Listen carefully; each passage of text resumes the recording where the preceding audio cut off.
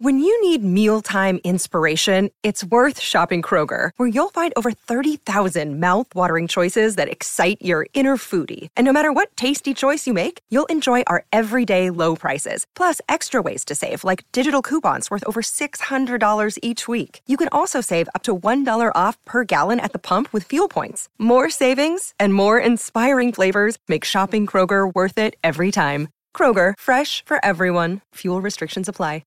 Want to witness the world's biggest football game? Head to iCanWin.com.au, predict Australia's score with a crystal ball, and it could be you and a friend at the FIFA World Cup Qatar 2022 semi-finals, all thanks to McDonald's. Maccas, together and loving it. TNCs apply. Right now, we're shifting our attention to the AFL draft, and Kevin Sheehan has been good enough to join us this afternoon. Welcome to you, Kevin.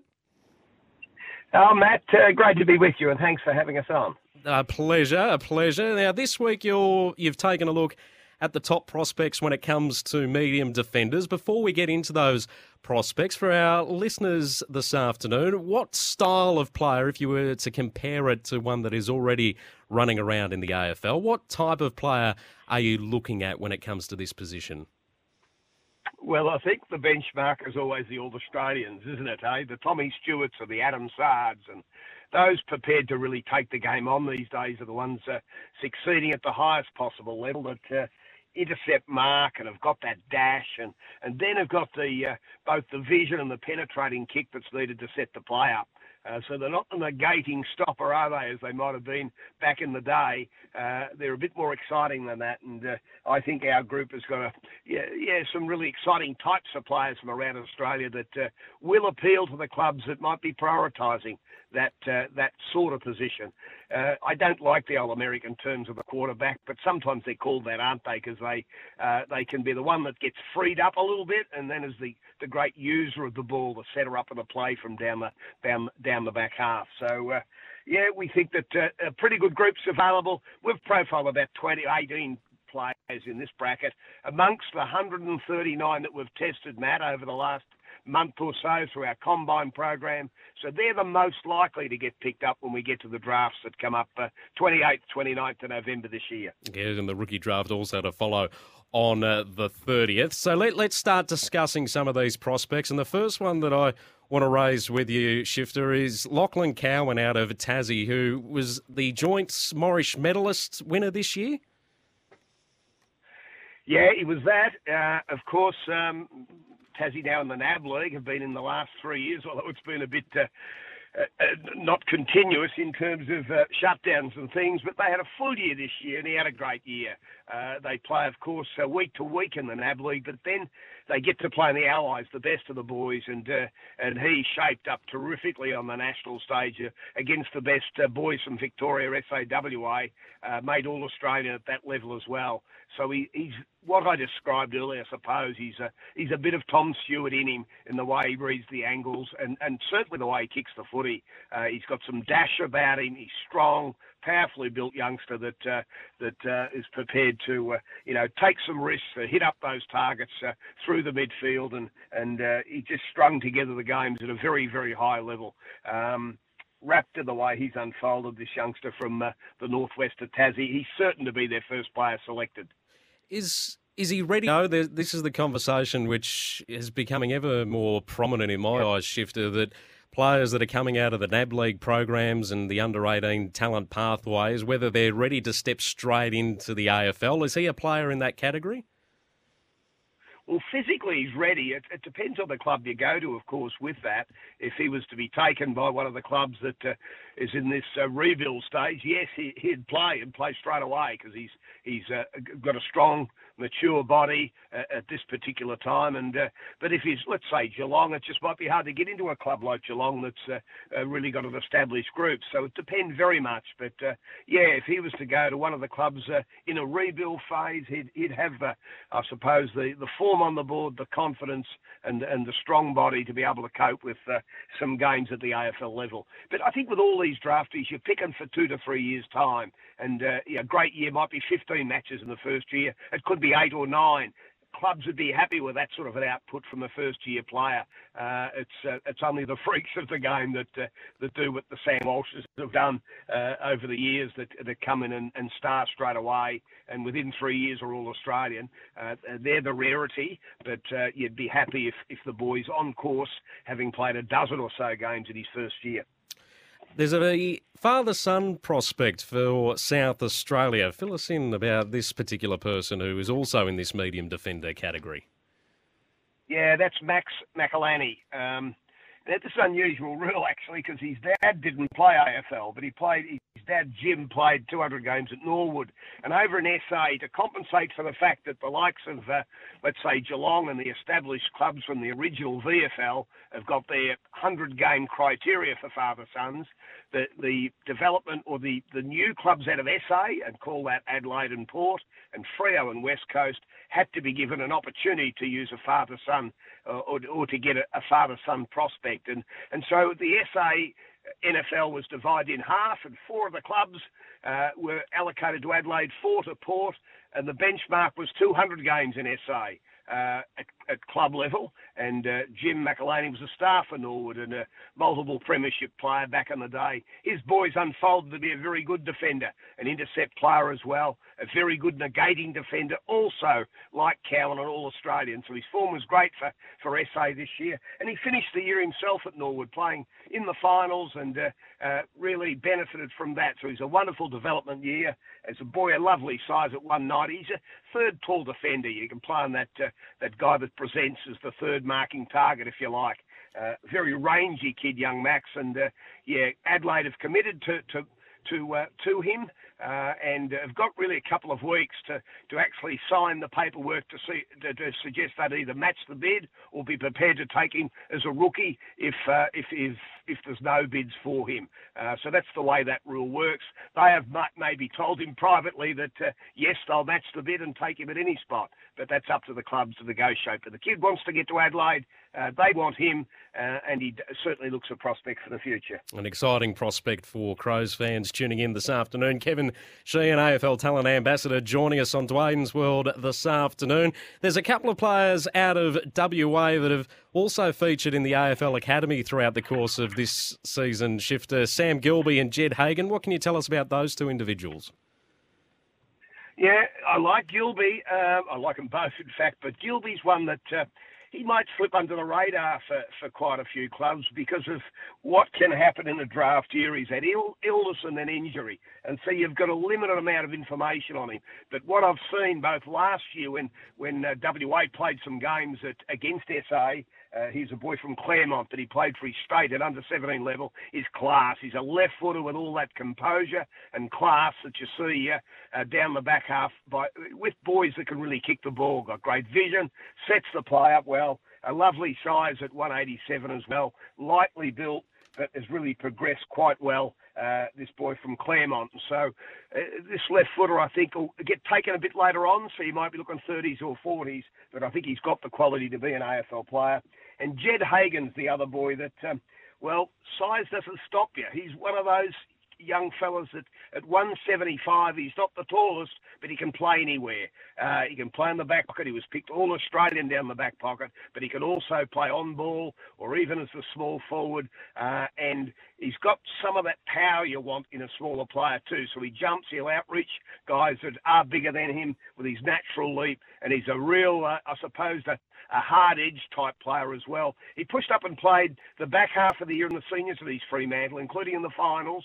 So he's had that experience as well. And I think he's got that passion to play that you want to see in any recruit that's going to have an impact because of his desire to succeed. So Jed Hagan, one to look for from East Fremantle. Whenever you see the Oakleigh Chargers or Sandringham Dragons listed as their state league club, you get a little bit excited because of the talent that they have produced over the years. So what can you tell us about Luke Teal from the Oakleigh Chargers and Jacob Anderson from the Sandringham Dragons?